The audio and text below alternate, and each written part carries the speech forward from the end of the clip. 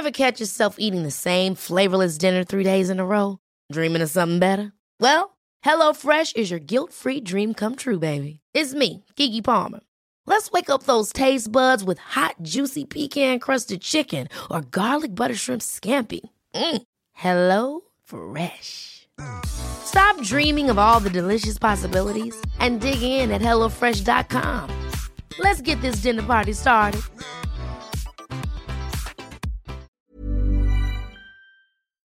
This podcast is part of the Planet Broadcasting Network. Visit planetbroadcasting.com for more podcasts from our great mates.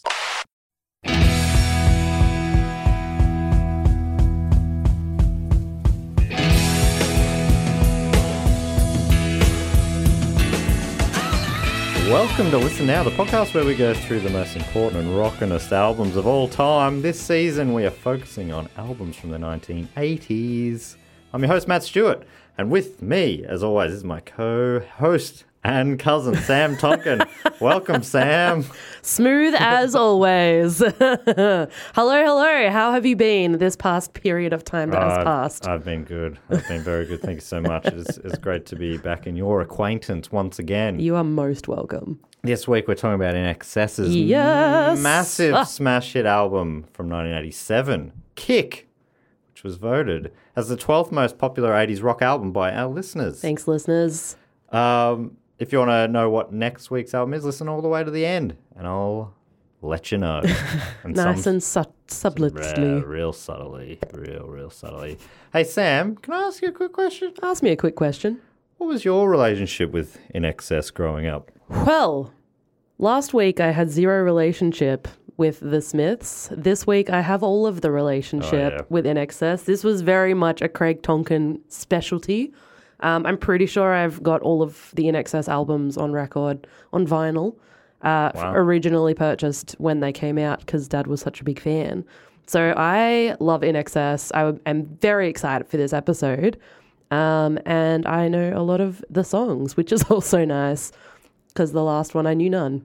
Right. Yeah, well, it's very similar to me. Apart from my folks, I don't think we're particularly big fans of INXS or anything, but I mean, I think probably in Australia more than anywhere. Growing up, they were an Australian band from Sydney, I think. Sydney, and I think started in Sydney maybe. Yeah, but and they just had so many hits here. I've never listened to an album of theirs before this week. Really? And I think I knew 6 of the 12 tracks. Yeah, well, I think it knew was 6 of them. I think 7 were released as singles.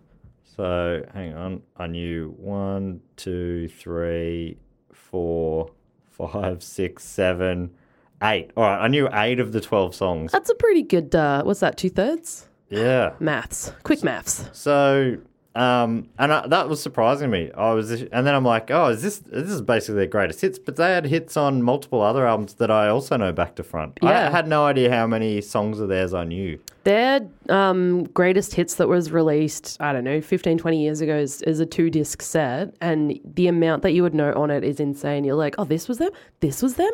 Right. I know this one. Yeah, I think one of their first singles was Just Keep Walking. That was their... And that sounds like a different band. First single. Right. Very different style to what they sort of became famous for. But, it's amazing how many tunes. I know. And, they're just a band I don't really think about that much. But they were just always around. Yeah. And they're very, I find them to be a very, non-offensive type band in that, like Cold Chisel, for example, some people really don't like them. Yeah. AC/DC, same thing. No one seems to, particularly dislike INXS. I think they're, very... this is so boring, but they've got very nice music. Yeah, but very 80s. Very 80s. They're one of the most 80s bands of all time, I reckon. Oh, that fucking saxophone, Kirk Pengilly. One of the most 80s bands of the 80s. One might say. And also have one of their members with one of the best names. Yes. Gary Beers. And the Garys are spelt 2 different ways. Oh, my God. His name is Gary Beers. Someone's listening right now who never had heard of Gary Beers, and we've just made their day. Gary double R, Gary single R, Beers. Gary Beers. It's not his real name, though, sorry. No, but, I mean, it's still Gary Beers. Yeah. He's just got a different middle name. Gary Beers. Gary Beers. Brings me joy. So good. It sparks joy in me. Sparks joy. I will keep this. Gary William is his actual name. No, it's not. It's Gary Beers. He should change it officially, like, surely. So, I think, and they did become a big band around the world, but not for as long as they were in Australia. No, yeah, they stuck around in Australia, very popular for as long as they were going, pretty much. Yeah, they were big-ish in Australia straight away and remain, around the whole time. I saw them after JD Fortune as the singer? No, it was John John Stevens? Stevens. I think Of Noiseworks. it was the first concert I ever went to. Really? That's sick. Well, but it wasn't their concert. It was the Mushroom Records 25th anniversary I concert think we've in MCG. talked about this before. Yeah, and it was like you just had like my ideal lineup. And everyone played like 2 songs. And Their sets would have been shorter than the changeover period between bands. yeah. I'm pretty sure it was like maybe the first time they played. It was because it might have even been the year he died. Whoa, that's 97, I think. Yeah, he died in 97, same as our Princess Diana. Oh, true. The world changed that year. And the Saints finished on top of the ladder. So it was And we lost to Adelaide in the grand final. yeah, I was there for that. There was a lot of heartbreak that year. It's So a much sad promise, year for so all. much heartbreak. But yeah, so that I saw them, and then I saw Blink-182 supported by Body Jar and Unwritten Law in the same hell. month or the same couple of months. They were my first 2 concerts. That is a good intro to live music. But yeah, I'll try and find more about the Mushroom Records. Mushroom Records thing as we go. I'll talk about that later. But do you have wait, what was I going to say? No, that was all I was going to say. That were one of the first bands I saw. But do you have it was Jimmy Barnes and In Excess played together. They played Good Times. Which is one of the big hits. We Ian might Moss play Tucker's a Daughter. little of that song later, actually. I think we played it during the Cold Chisel season, but I'm, never against hearing our mate Jimmy. Yeah. Danny Minogue was there, Paul Kelly, Renee Gayer, Vic and Linda Bull. Peter Andre was there, apparently. Wow, well, say no more. Billy Thorpe, And the Aztecs. The are Angels. Flying solo. Fuck yeah. the Whitlams. Where they blow up the pokies. Our Drag relative Paul Stewart with the Painters and Dockers played. Are we actually related to him? Yeah. Are we really? Yeah, he's like a second cousin or something of Like my dad, your mum. Our parents' cousin or our parents' second cousin? I think or he was like our second parents' second cousin. So it makes him like, a distant relative. I genuinely just assume that if they're a Stewart, they're somehow related to us. Yeah, which I is know there's a probably true. fucking lot of us in our family alone. Yeah. Oh, it looks like Sunny Boys were there. My memories of it are very vague. Oh, Kylie Minogue played. Fuck. Yeah, it's a big old bloody thing. That sounds great. Is Mushroom Records not not a thing anymore, is it? It's funny. So it was In Excess with Jimmy Barnes. So I reckon that was one of the first. It was 98. So the year after Hutchins died. Wow. That might have been one of their first concerts because they didn't play for almost a year after he died. Yeah, which makes some sense, I guess. Insane. Do you have a bit of an intro A little spiel? Why, yes. Yes, I do. for those who don't know In Excess? So, In Excess is, or was, 6 band members, and I don't reckon you see this very often, but they kept the same lineup until Michael Hutchins, the singer, died. So they had the same 6 blokes for just over 20 years. Yeah, wow. So you got Michael Hutchins, the singer, and then you got the 3 Farris brothers, Tim, Andrew, and John. And I think Andrew was the main writer alongside Michael Hutchins. Gary Beers on the bass, and Kirk Pengilly, who I think he played rhythm guitar, but he was their saxophonist. Saxophone player.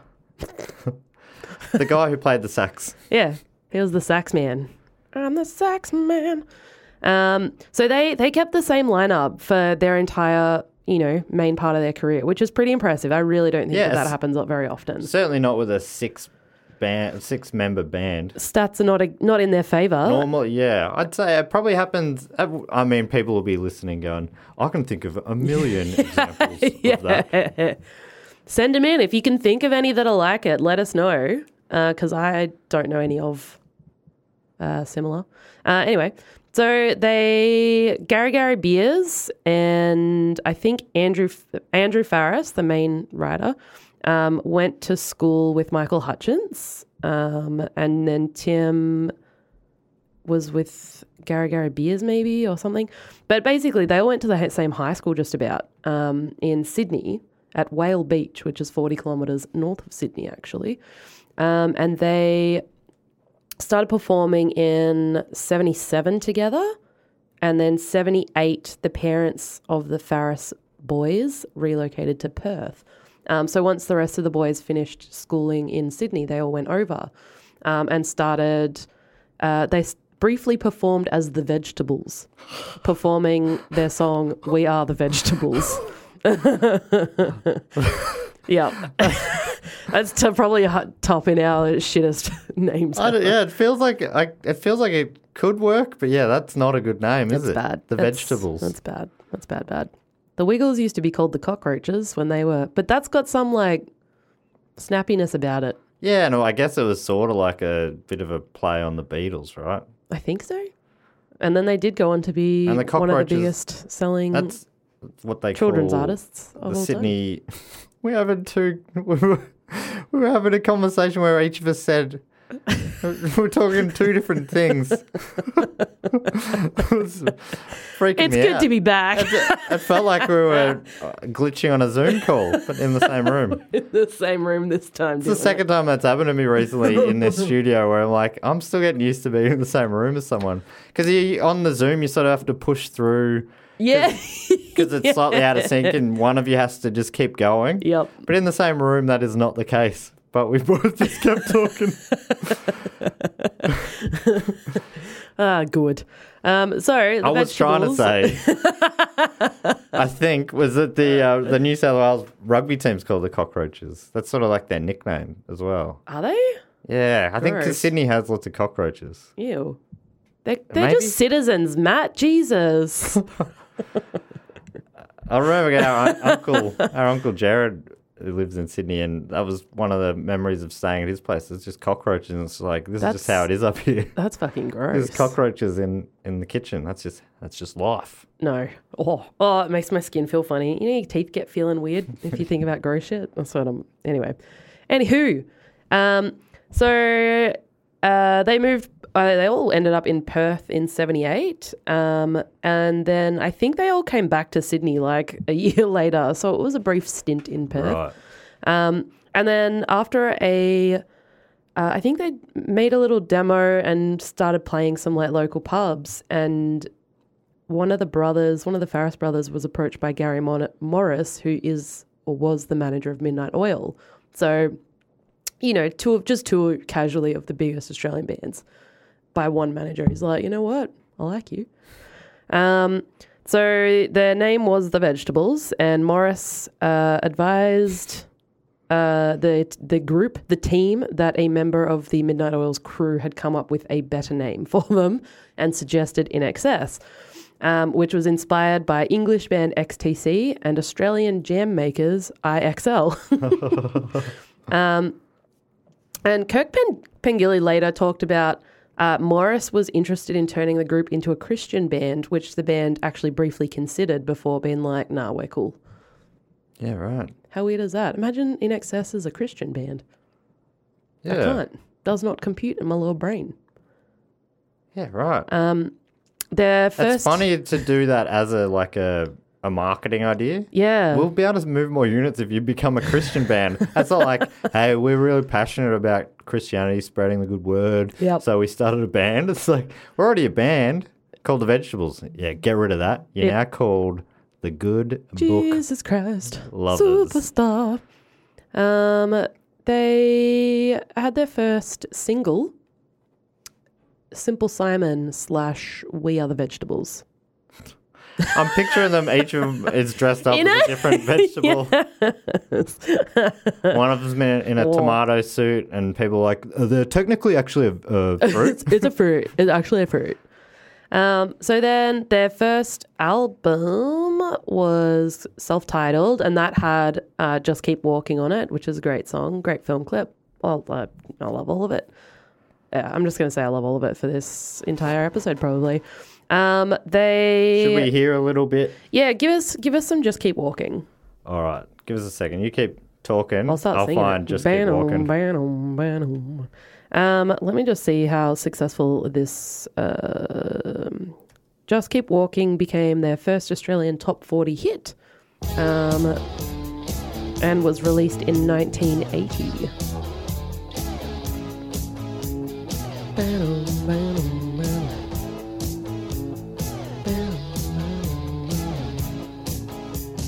Green fields, grass and earth, broken bottles, bricks and dirt. Yeah, I don't know why it always sounded different to NXS to me.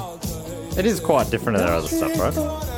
I think so, yeah. If you listen, their style definitely develops a lot, as one would expect over 20 years. But, This sounds real English. ooh, yeah. I mean, it's almost like it's putting on an English accent. Clever words on smooth tongue talking, shove it, brother, just keep walking. Bing, bing. Sick song, I like it. Yeah, it's great. Film clip's cool. The Galvatrons, who was a band that I used to love about 10 years ago. You used to love the Galvatrons. Loved them. They were real big, but They had one single and that went large. all their fans was like you, Me. you and everyone like you. It was me X 20. But their big single, their only single really, when we were kids, the film clip, they tried to do like a space version of the Just Keep Walking film clip. What's that song? Because I don't know if I'd recognize a Galvatron Do song. you remember when we were kids? And he sings real funny. When we were kids. Here we go.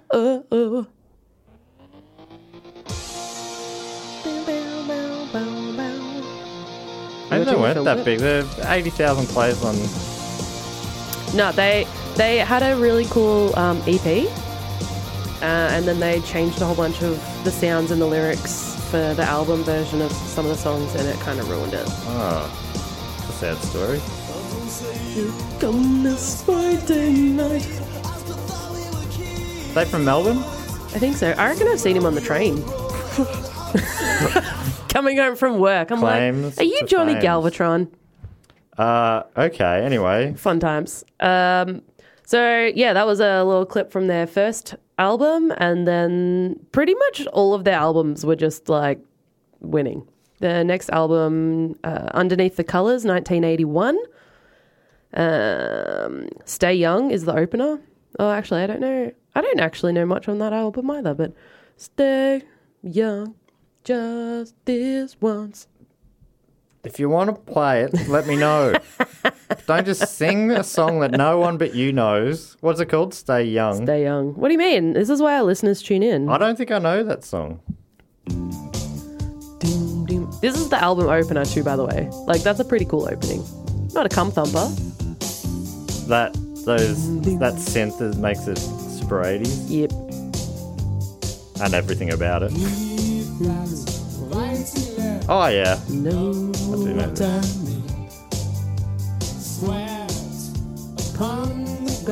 But this still has more in common with that Just Keep Walking sort of sound than the kick stuff. Young, just this once.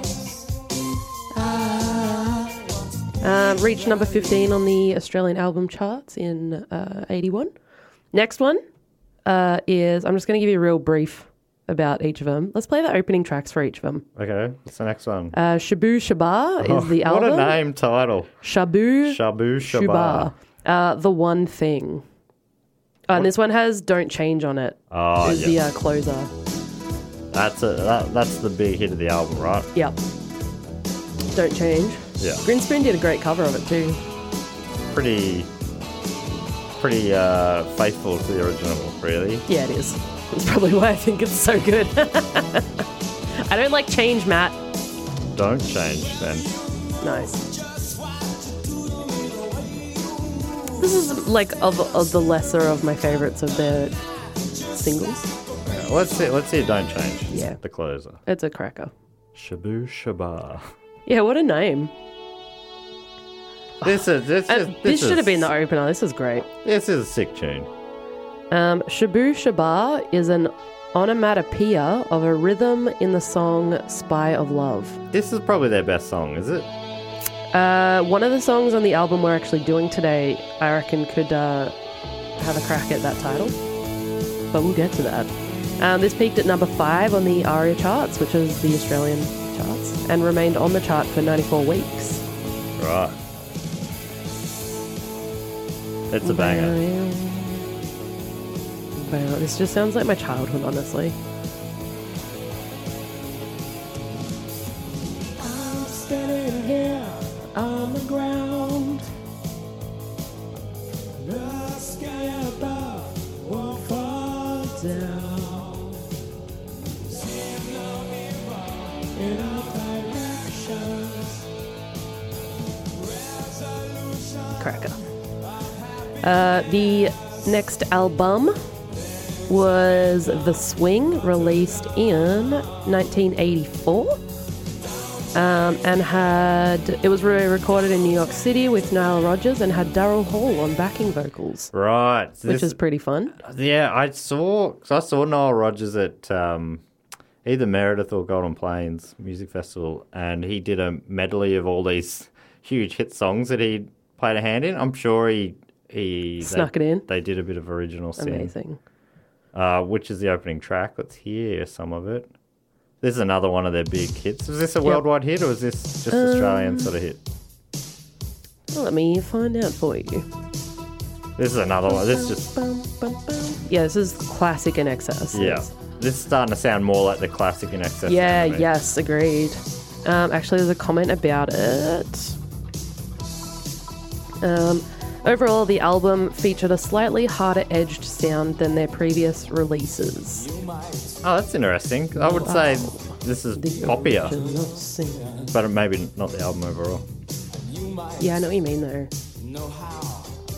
To play with fire, but you know, I'm not committed. It was number 1 in Australia, the song, and it was number 1 in France. Yeah, right. So France was onto them early. Mm-hmm. And it was also number 1 on the US Billboard Hot Dance Club Songs in 2011. Yeah, right. Which is there you go. A fact. Charted top 10 in New Zealand as well. Oh. And top 40 in the Netherlands. Cool. Thanks, and top 20 in Canada. So it was like a bit of a worldwide hit. A time. And then the following album was Listen Like Thieves, which is a cracker. Released in 1985. So they were pumping out albums every year as well. Yeah, and it worked because this one hit number 11 on the US Billboard 200, number 24 in Canada's top 100, and was in the top 50 in the UK. It also had the band's first top 5 single in the US, which is what you need. Right. Well, should we hear a bit of that? That's the opening track again. Beautiful. They often put the big hits They at the really top. open them well, don't they?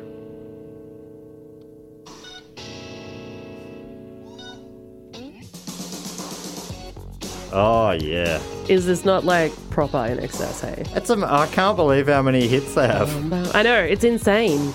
If you asked me to list them, I probably would have been able to. I would have told you 6 songs. Yep. And now as I'm going through, I'm like, holy shit, I must know 20 of their songs.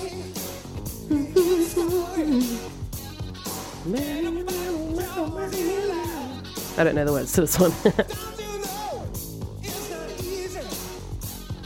The title track sounds familiar too. Oh yeah, definitely. Yeah. Yeah. Give it a spin. Chorus of this one first. A little bit of the. It's not really a chorus. It's a yell.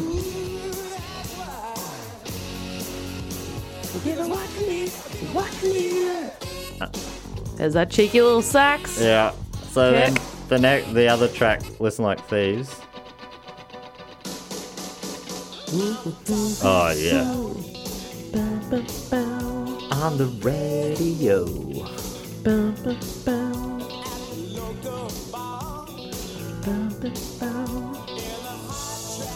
This didn't even chart that high. This made it 28 in Australia. Why do I know it so well then? Just some songs end up hanging around longer on the radio than others. Definitely a Triple M. I mean, classic. this came out before I would have. I don't. Yeah, it must have been like Triple M. Playing Yeah, it oh, absolutely. retrospectively.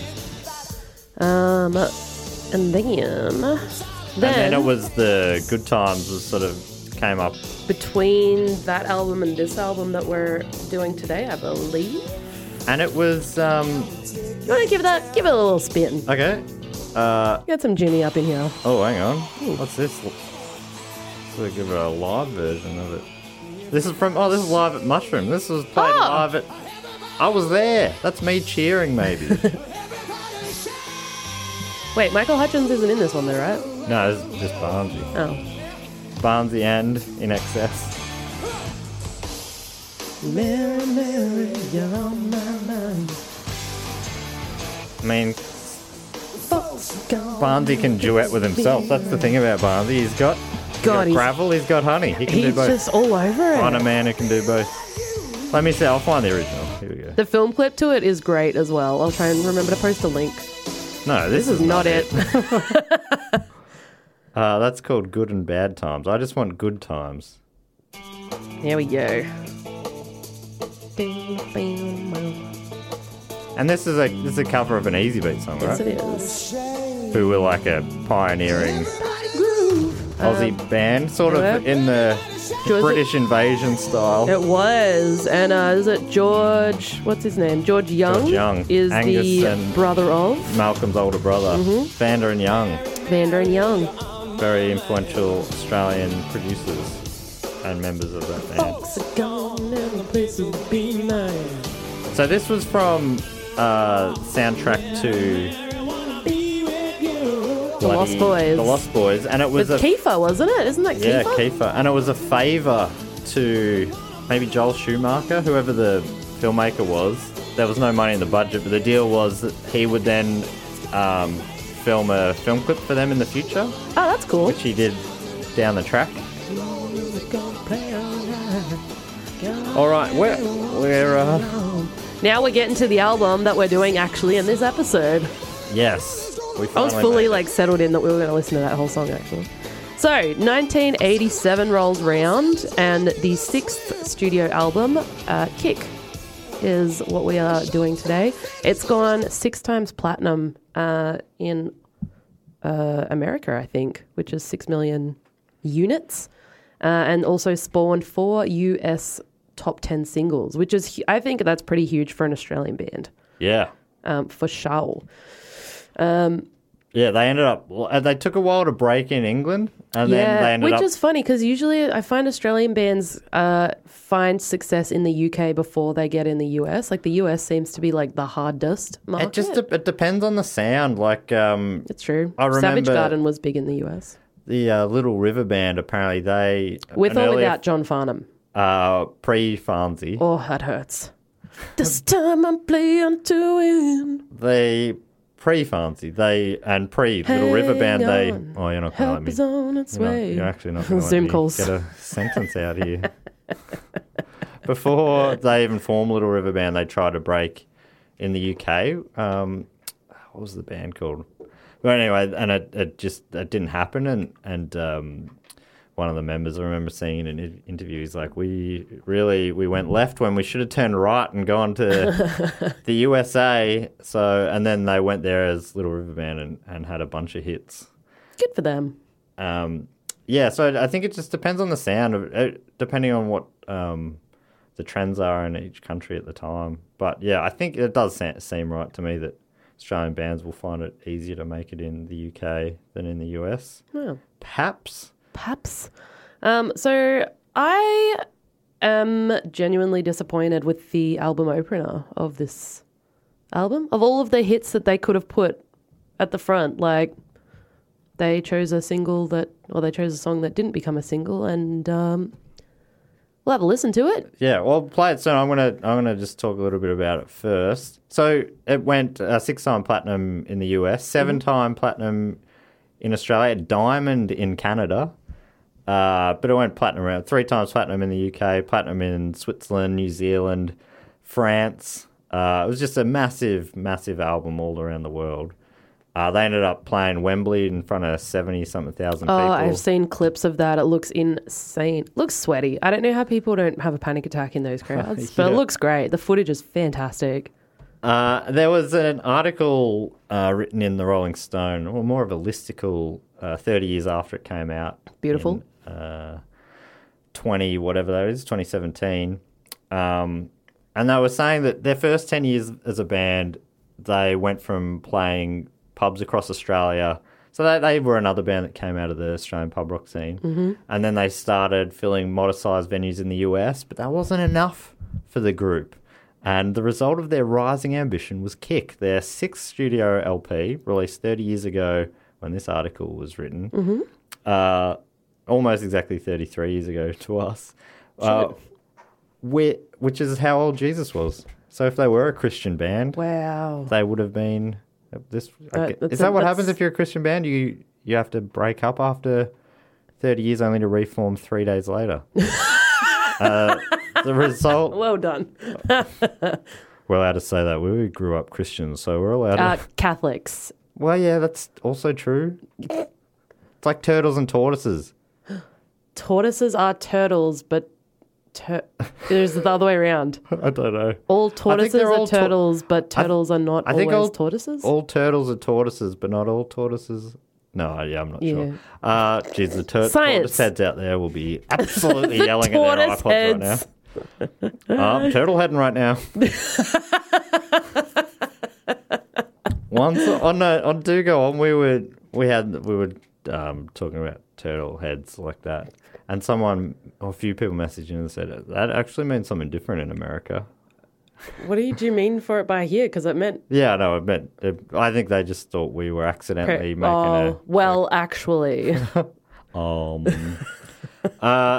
So anyway, Kick, this album, released in 1987, with its sensuous, danceable blend of rock, funk, pop and blues, the album peaked at number 3 on the Billboard charts, surpassing their earlier career best ranking of number 11 with 1985's Listen Like Thieves, which generated their first top 10 hit, What You Need, which we just heard. Mm-hmm. Kick has been certified platinum 6 times over in the United States and has reportedly sold 20 million copies worldwide. Holy shit. 4 singles off the album reached the top 10 in the US, with Need You Tonight becoming the band's first and only number 1. Oh. And then there's a listicle of 10 interesting things. I'll go through some of them. This blew my mind, the top one they've done. Their label hated the album. I read that. So after the success of Listen Like Thieves, the band teamed up with legendary producer Chris Thomas to take their collective efforts a step further. Recording for a good portion of 1987, both in their native Australia and in France, the band felt they had built upon the possibilities opened up by What You Need. After the album was finished, longtime manager Chris Murphy took it to Atlantic Records president Doug Morris. And this is quoting Chris Murphy, he put his feet up on the desk and closed his eyes from the minute the record went on to the minute it finished. When it stopped, he said, I'll give you $1 million to go and record another album. This is not happening. Wow. This is shit. What a dickhead. After that meeting, in which he failed to persuade Morris how Need You Tonight fit perfectly into the zeitgeist, Murphy received a call from the worldwide president of Polygram, who, according to Murphy, asked, what the fuck are you and Andrew and Michael doing? And just for good measure, the head of Warner Music Australia echoed those sentiments. Wow. 3 different record companies with no interrelationship are all telling me the same thing, Murphy said. One positive response did come in, giving Murphy hope to press forward. I got a call from my product manager in France, Murphy said. He wanted to tell me that the band were geniuses and that Never Tear Us Apart will be one of the biggest singles he'd ever heard, and all the other tracks were brilliant. That gave me spirit, he said. So isn't that amazing? I'm glad one bloke had the bloody sense. Yeah, and really, it had, this is the second interesting fact I had about it. It was basically Murphy's belief in it, and he put everything on the line that saved the LP. Oofed. Like, you'd say a bunch of people, if they didn't really believe in it, I mean, it would be hard to argue with three separate people saying this is no good. Yeah. But Murphy arranged a somewhat clandestine meeting with Atlantic's radio promotions executives to play them some of the songs, while the rock and R&B department staffers couldn't figure out what to do with the heady mix presented before them. Andrea Guinness, who spearheaded college radio promotions, enamored with what she heard, she then got Murphy to book a college tour. Oh, she didn't get him to, but I think that inspired him to do it. He booked a college tour on his own money and the band's money. Holy shit. And the band didn't know this, but he put them all in. All their money, all his money. Oh, everything was on the line. My God. So if the album... And the album wasn't even getting released necessarily at this point because all the labels hated it. He's like, if this tour is a hit, the pressure can build. Yep. So at that point, as Need You Tonight took off on college radio and the band sold out shows across campuses around the country, the efforts to make a major breakthrough in the US began to pay off. Atlantic added the album to its full release schedule, but the struggle was intense, and according to the band's official biography, INXS, Story to Story. Nice. The members... That's a quote from The Stairs, my favourite song. Oh, right. Except it's about buildings. The members, they love that. They love doing a bit of punnery. Cheeky wordplay. So, yeah, at that point, the band didn't know that Their money was on the line. Apparently to Murphy, I risked every dollar they had and every dollar I had on that tour. If it failed, there would have been a mutiny.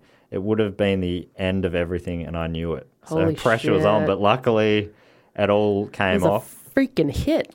Hutchins and Andrew Farris wrote all of the original songs on the album. There's one cover, but they wrote all the originals. And apparently that was... before that, there had been a bit more collaborations amongst the band. But yeah, okay. The powers that be are like, that's the best writing partnership. Hutchins writes the best lyrics, Farris writes the best music, and the band all agreed, and that's the direction they went down. As Gary Beers told Rolling Stone in 1988, we understood that Andrew writes the best music, and Michael obviously writes the best lyrics because he sings them. So we left it totally up to them. Wow. I mean, there's lots of fun facts. Anyway, but let's get into the album. That one about it all on the line. It's like, oh, brave. Shit. Imagine him and the band not knowing. It's like that time when George Harrison funded, I think, The Life of Brian for Monty Python. Oh my God, really? And they didn't realise that he had to mortgage his own home and stuff to do it. Oh. So they're like, we're glad we didn't know. We would have felt too much pressure for it to succeed. But they only found out later, if the movie failed, he was broke. He was oot. Millions of people have lost weight with personalized plans from Noom. Like Evan, who can't stand salads and still lost 50 pounds. Salads generally for most people are the easy button, right? For me, that wasn't an option. I never really was a salad guy. That's just not who I am. But Noom worked for me. Get your personalized plan today at Noom.com. Real Noom user compensated to provide their story. In 4 weeks, the typical Noom user can expect to lose 1 to 2 pounds per week. Individual results may vary. Anyway, okay, so the opening track, and this is the one you were suggesting isn't the strongest opener. Correct. It's called Guns in the Sky. And it's one of the 5 songs I hadn't heard before. And that weren't released as a single. But it's, I think it's fine, but yeah, it's not one of the bangers. It's just like straight into the most 80s sounding song ever. I'd call this a meh. It's fine. It's not awful. There's one track on this album I think is bad. I'm interested to see what it is, because there are... I think this one is sort of just, it's okay. It's a song. Yeah.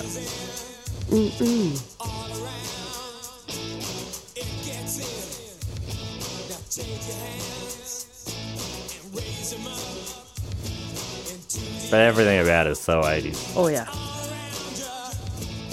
Gun in the sky. Whoops, just joking. The next track is one of the many singles. Yes, it is. It's New Sensation. And this is it's another one that's like an instantly recognizable classic In Excess song. It's a great riff. Live, baby, live. Now that the day is over. Their live album is called Live Baby Live, right? Yep, yes it was. Based on that line. They do, they love a bit of wordplay.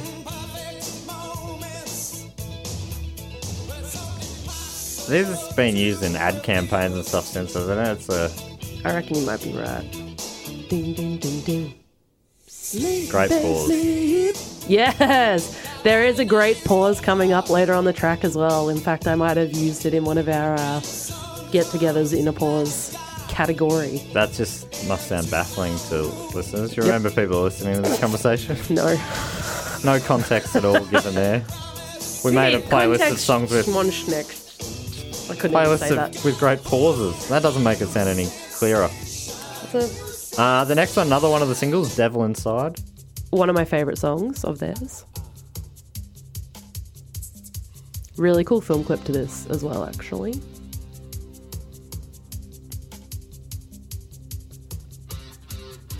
Love that.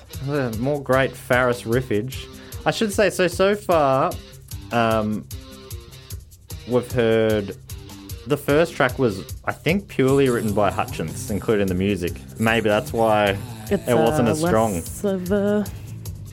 But these two were both written with the Hutchence-Faris combo, as was the next one, which is another big hit.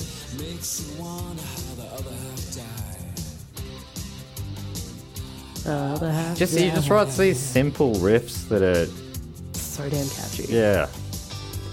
Makes me wonder.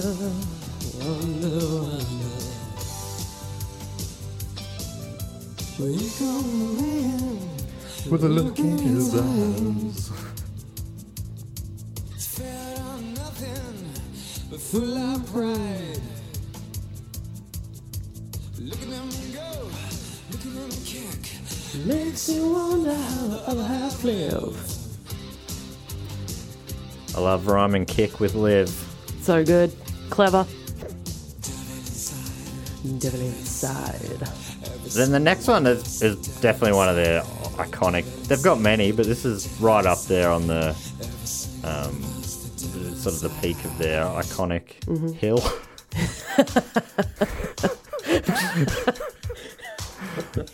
Why are we both so wheezy? Neither of us smoke.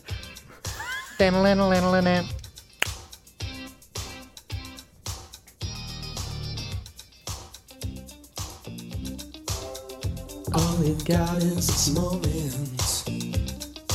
This is their most iconic song, almost. Nah, I still reckon it's coming up. Everybody does. Yeah, that's okay. Yeah. So slide over here. I can't go that low. I've got to let you know. I've got to let you know. Isn't it amazing that all these different studio execs are like, nah, this sucks. I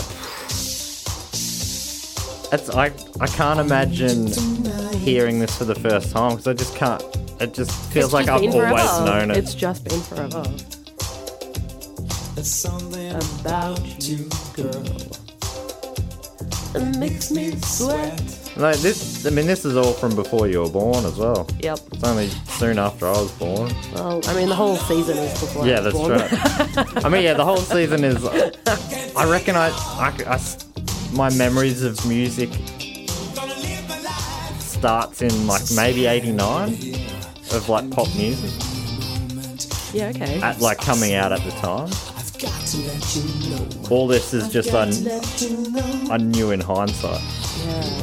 But I guess that's why it sounds like it's always been around, because it has always been around. It's always been around. The odds are we heard this... in the womb. Yeah. Well, I was a little out of the womb, but... So yeah, this to me, this is like, maybe this is the most iconic In Excess song. Yeah, okay. On the Mount Rushmore, what would you put as the 4 tracks? I reckon that'd be one of the Mount Rushmore of In Excess songs. Never Tear Us Apart, I think, is one Yes, of... I think coming that up. is their biggest song ever. But it wasn't their biggest selling one. No, I think it's gotten bigger later. Since Port Adelaide. You know, Port Adelaide yeah, Football they Club do sing too. it before every home game. The next track 5, I would say, look, that's a question without notice, but at the end of the episode, give us your Mount Rushmore of In Excess songs. Yeah, let's do that. The next one is the one that sucks. And this See- one was written by Andrew Farriss. This one, depending on what radio station you're listening to, will play Need You Tonight and turn into Meditate. Oh, really? Mediate. Yeah, they play it as a whole track. I don't think I feel like I've never heard it before. Kind of like We Will Rock You into We Are the Champions. Oh, Like, there you go. it's- Well, and the film clip, I think... was a double. Yeah, right. Okay. Well, I'll play the last few seconds of Need You Tonight, and let's go straight into Mediate.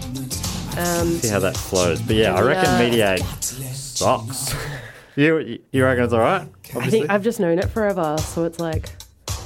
but the film clip itself is a take on a Bob Dylan film clip. When he's, he's standing with the cards. Yeah. Hallucinate to segregate, mediate, alleviate, try not to hate. It's Andrew Farriss trying to write an early hip hop song. Trying. Being the operative word. Yeah, I think That's just like squeezing too many words into some lines, and that's like a... It's the number 8. Yeah, It's like that. clever.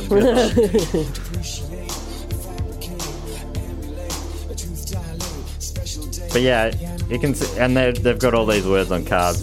Bob Dylan style, yeah. I can see that. It's got to be one of the most parodied film clips of all time. For sure. Didn't I swear? What's his face? Weird Al. Yeah, almost definitely. Yeah. But yeah, this one, it's just Michael Hutchence flicking the cards down, and then Kurt Pengele comes in later with the sax solo. Yeah, right. Michael Hutchence looks beautiful in this film clip, though. Well, I'll give him that. Pretty beautiful, doesn't he? It's true. The next track's their only cover of the album. It's called The Loved One. Which I didn't realise was a cover. And it's a classic Aussie song. It was a hit in the 60s, I guess. Released in 66. 66. Good year. The year the Saints won the...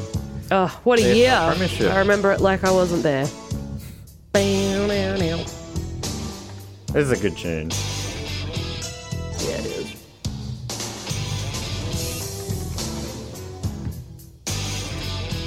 Should say that the band was The Loved Ones. No, sorry, the song's The Loved Ones. Mm-hmm. No, the band was The Loved Ones. Oh, yeah. She's walking, she comes my way. Red dress on, long black hair. And it charted for them at number 2 in Australia. And In Excess later, or earlier, releases a single in 1981, and it charted at number 20. Oh baby, I love you so. I need you now. I want you back. I can't go on.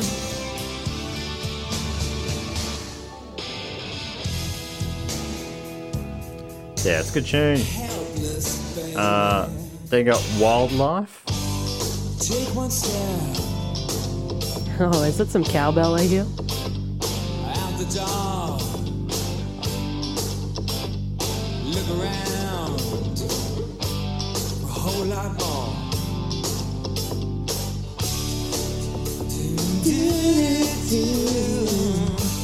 I feel the distance. This is a real album track. It's a filler. To me, it's a bit of a filler. It's a filler. Then you've got the one you were mentioning, Never Tear Us Apart, which is another one of their absolute iconic tunes. I think this is the iconic tune for So, me. originally written on piano, and then someone from outside said, I reckon could be even more epic with strings.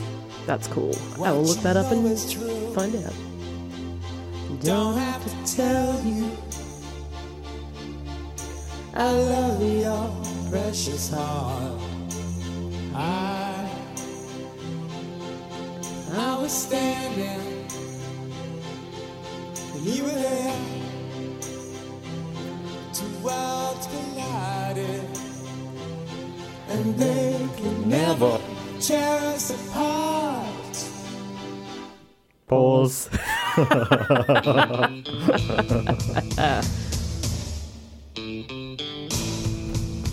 Yeah. We can live. I reckon, yeah, so Need You Tonight, Never Tear Us Apart. These are the iconic ones. Don't Change, I might Don't put on there as Change, well. Yeah, and I reckon Original Sin is Oh, a good yeah. one. We got to get to the Maybe sax. Suicide Blonde on the next album. Yeah. The Stairs is not, I don't think, as big a hit, but yeah, it's my favourite. It's great. I don't think I've ever heard Because it. we all have wings. But Matt, Some of us don't know why. you got to get to the sax solo though. Oh, We can skip to it. pause. Yeah. There it is, isn't It's it? coming. Just wails on that sax. Yes. Give it to me, Kirk. What a name. Yeah. Imagine having the name Kirk Pengilly and being the second best name in the band. Unfortunate. Don't ask me. Alright. No, it's true. Then we got Mystify. This is 9. It's another I love this hit. song. It's a good song too. Almond looks that chill divine.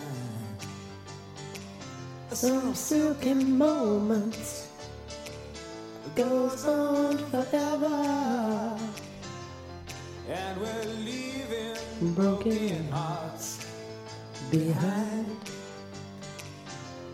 Mystify. Just accidentally just singing all of it. I didn't even notice. I reckon the next track, the title track, is maybe my favourite on the album. I reckon it's a Which banger. I don't know if they released it. They as a did, and I single, assume they which did, and I knew it well. because everyone knows it. Yeah. This is a great song. Yeah, it's a banger. It's just like up and about. Maybe I and, know it because it's good just running played track. on and sports montages, live sport telecasts are played as well. Yeah. Absolute banger. I'm satisfied. Ooh, just joking. Remix version. This is my computer in the death throes of the battery. 2 more tracks. But come on, we can get through them. Oh shit. Feels the same as me. Gotta get to the chorus.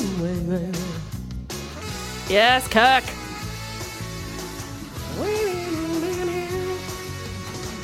When my back is broken. When the mountain moves away. You could hear Barnsey singing this one. Oh yes, you could. Give away. Sometimes you kick. Sometimes you get kicked. Simple lyrics, but so good. Yeah. Just the whole build behind it Yeah. gets me excited. It's an epic pump-up tune. And then we just get like a sax break because why the fuck not? Then second last track, 11, is Calling All Nations. Which is it's a real classic In Excess sounding song. I didn't know it before this, but they call their world tour the Calling All Nations tour. Makes sense.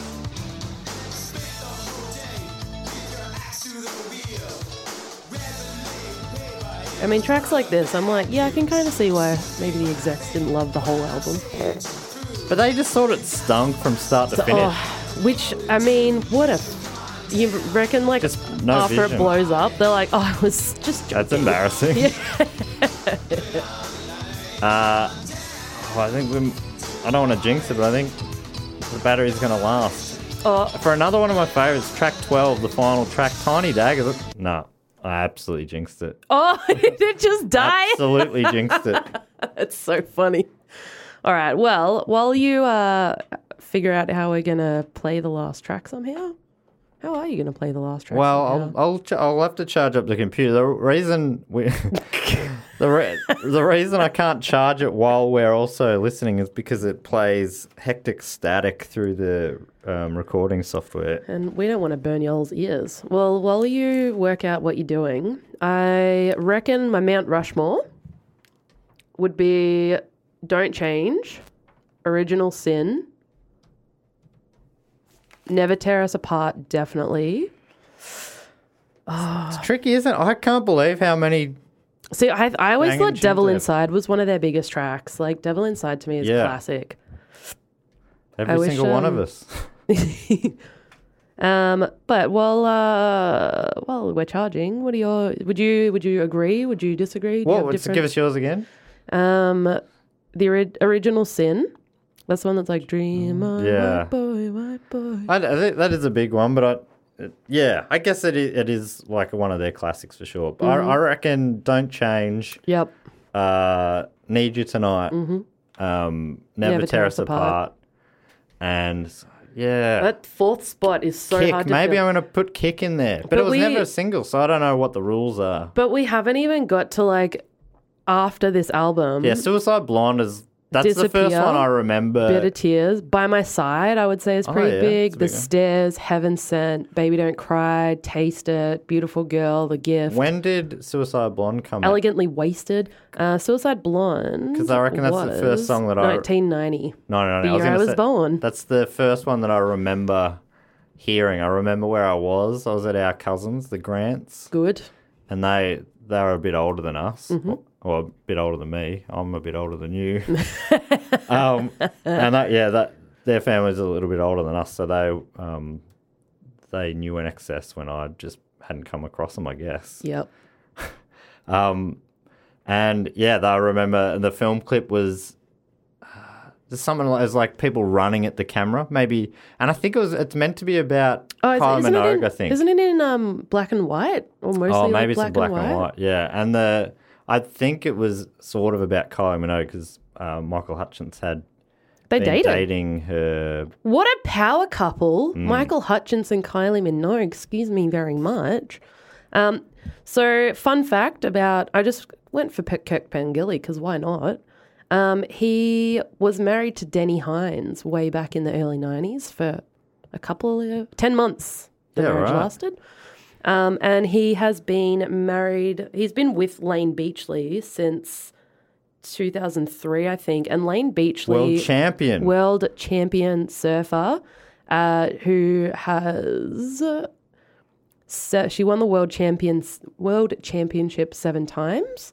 The only woman in history to gain 7 world championships and the only surfer, male or female, to win 6 consecutive titles. So she's pretty badass. Yeah. Yeah. That's another power couple, Kirk Pengilly and Lane Beachley. That's pretty cool. So I'll check the old mailbag because we've got another, what's it called? Letter. Well, let's just play out the album just before. Oh, is it alive? Yeah, but if people do want to get in contact on the mailbag, there will be a link in the show notes. Just click on that and you will be able to write any sort of message. If you've got any questions for me or Sam, maybe you want to know what our favourite album or band of a certain genre is, or maybe you want to tell us what your favourite album of the 80s is, or maybe you want to tell us what your favourite album of all time is, or anything you like, basically, any sort of music-related stuff. We love it. Even if it's tangentially I don't know. related to the show. Tangent. There we go. Tell us what your first concert was, or if any of you got to the Mushroom 25-year anniversary concert at the MCG. I think the tickets were $2. I'm Fuck pretty off, sure. Really? Yeah, they were $2 if you God. were a Telstra customer or something like that. Classic Telstra. All right, so here is the album closer, Tiny Daggers. Oh, well, no. Aggressive. Which I actually don't know if I'd heard this before. Yeah, I had, and I kind of assumed it was going to be one of the singles, but it wasn't.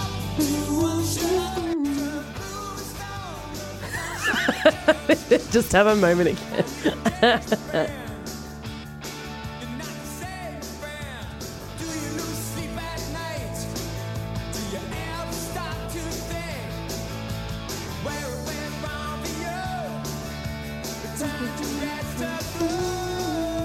It's a banger. I like this one a lot. This is one of my favourites on the album, I reckon.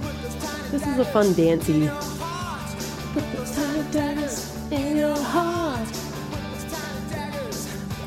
Yeah, it's a feel-good party sort of tune. So yeah, that's the album. So you want to open up the mailbag? Oh, actually, what do you rate it out of 80? Ooh, good question. Yeah, this is hard. It's hard. It's like an album where you know the songs. How do you rate it as an album? It's strange. And but then like Mediate really. I can't give it too really high. hurt, yeah. I don't know. It just is like out of nowhere. It's like, oh, this song. Try not to something. 8. Mediate. It's Number like, 8. At some point, Black Andrew State. Ferris noticed that a lot of words finish with 8. ATE. And he Or goes, EIGHT. I reckon there's a song in this. There's something about this. But yeah, it's hard not to give it a pretty good number. I'm going to say it's a very sexy album. I'm going to give it a 69. Ahoy. I'm going to go higher. What is it out of 80? I'm going to give it a 78.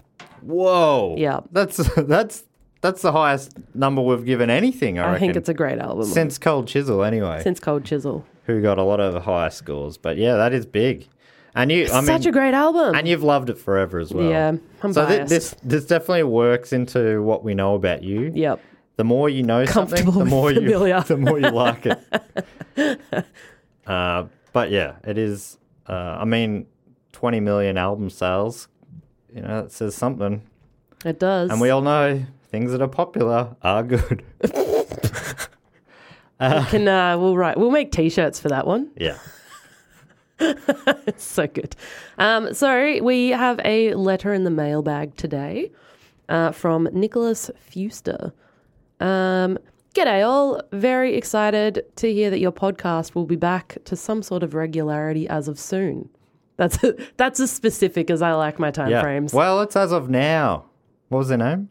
Nicholas Fuster. You listen here, Nicholas Fuster. We're back, baby. We're back, You can mate. set your watch to us now every week. Sunday nights. If you've got a Monday 7 daily morning. watch, you got one of those 24 times 7 hour watches. Yep. Then yeah, set it to this. You got it. You're on. It'll be coming out midnight, I think is what I like to do. I'll try and put it out midnight Sunday nights every week, Melbourne time. So when you wake up fresh in the morning, we're ready. Or if you're ready to party Sunday nights. Or if you At live midnight. elsewhere, it'll be Sunday afternoons. Oh, if yeah. you live in America or Elsewhere. Europe. When reviewing Aussie albums, your podcast is my absolute favourite, and I can only hope that after The Smiths, you review an Aussie album. Oh my God, are you in luck? Well, fun story for you that you've just listened to. Although this season hasn't been exactly filled with them, as in Aussie albums. That's okay. We've got 5, I think, in total. Yeah, well, that's a spoiler. I told you that in confidence, Sam. We'll just edit that one out. No, that is true, though. That's going to mean people are going to know what's coming up as we whittle down the numbers. Will they? Yes. Oh.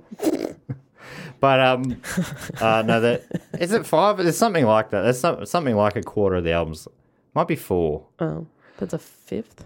Why Yeah. are we doing maths? I don't know. Yeah. Granted, your episode on Diesel and Dust made me fall completely in love with the album, even though I did so a few years earlier and didn't exactly feel enamored with it. Diesel and Dust, alongside Cold Chisel by Cold Chisel, and a few other assorted albums by bands such as Goanna, Hunters and Collectors, Silverchair, Powderfinger, etc., have been a great beacon of light in an otherwise not great year. That's fair. This year has not been wonderful. Very glad to Hunters see. will be coming up. They had a lot of their big albums are all in the 80s. Yeah, they're a huge band too. They started with like 12 people or something. Oh, right, a huge band. Members-wise. Yes, the band members are huge. Very glad to see the show back and hope that after Meat is Murder, assuming that's the next album, yes, We hear an Aussie one. My money's on something from Boom Crash Opera, but perhaps that's optimistic. That is optimistic, but one of my favourite albums ever is Boom Crash Opera's These Here Are Crazy Times. Yes, I think the thing here, Nicholas, is that these were voted on by listeners from around the world. So some of the albums that tend to get more votes are going to be ones like In Excess's Kick, because it was a worldwide hit. And as Matt says, if it's popular, it's good. It's good. It's good if we all it's know popular. That. Yeah. Are they the only two Aussie albums we've had so far? Yeah. Yeah. So they were both big charters around the world. So yeah, that might be the case, although it might not. In fact, it's not the case the whole way through. So yeah, we'll see how we go. But yeah. Thanks for writing in, Nicholas. The point of starting this podcast was to do a podcast that was focusing on some classic Aussie albums. So yeah, we have some sort of a we didn't have to enforce any sort of rule on this. The votes did happen that something like 20% of the albums were Australian anyway, but I think we would have wanted to have had at least 20% albums to be Australian if we were going to do it. So, yeah.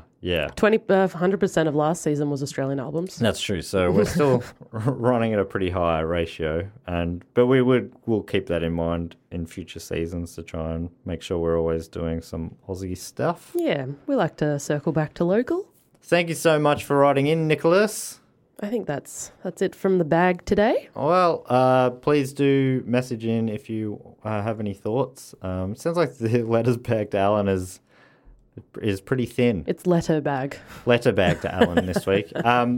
So anyway, that leaves us with nothing else to say except for goodbye, Astrid. Goodbye.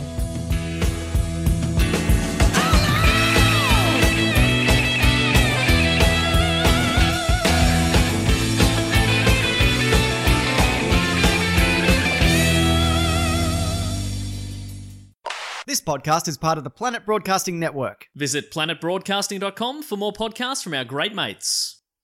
I mean, if you want. It's up to you. If you want to know what next week's album is, the opening lyrics of the opening track Well, this will be interesting.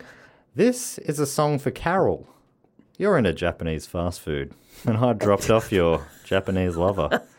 And you're going to the beach all day.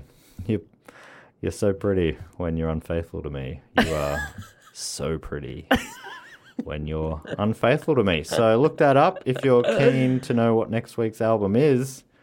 And we'll see you then. Laters.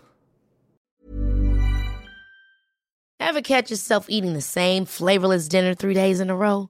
Dreaming of something better? Well, HelloFresh is your guilt-free dream come true, baby. It's me, Keke Palmer.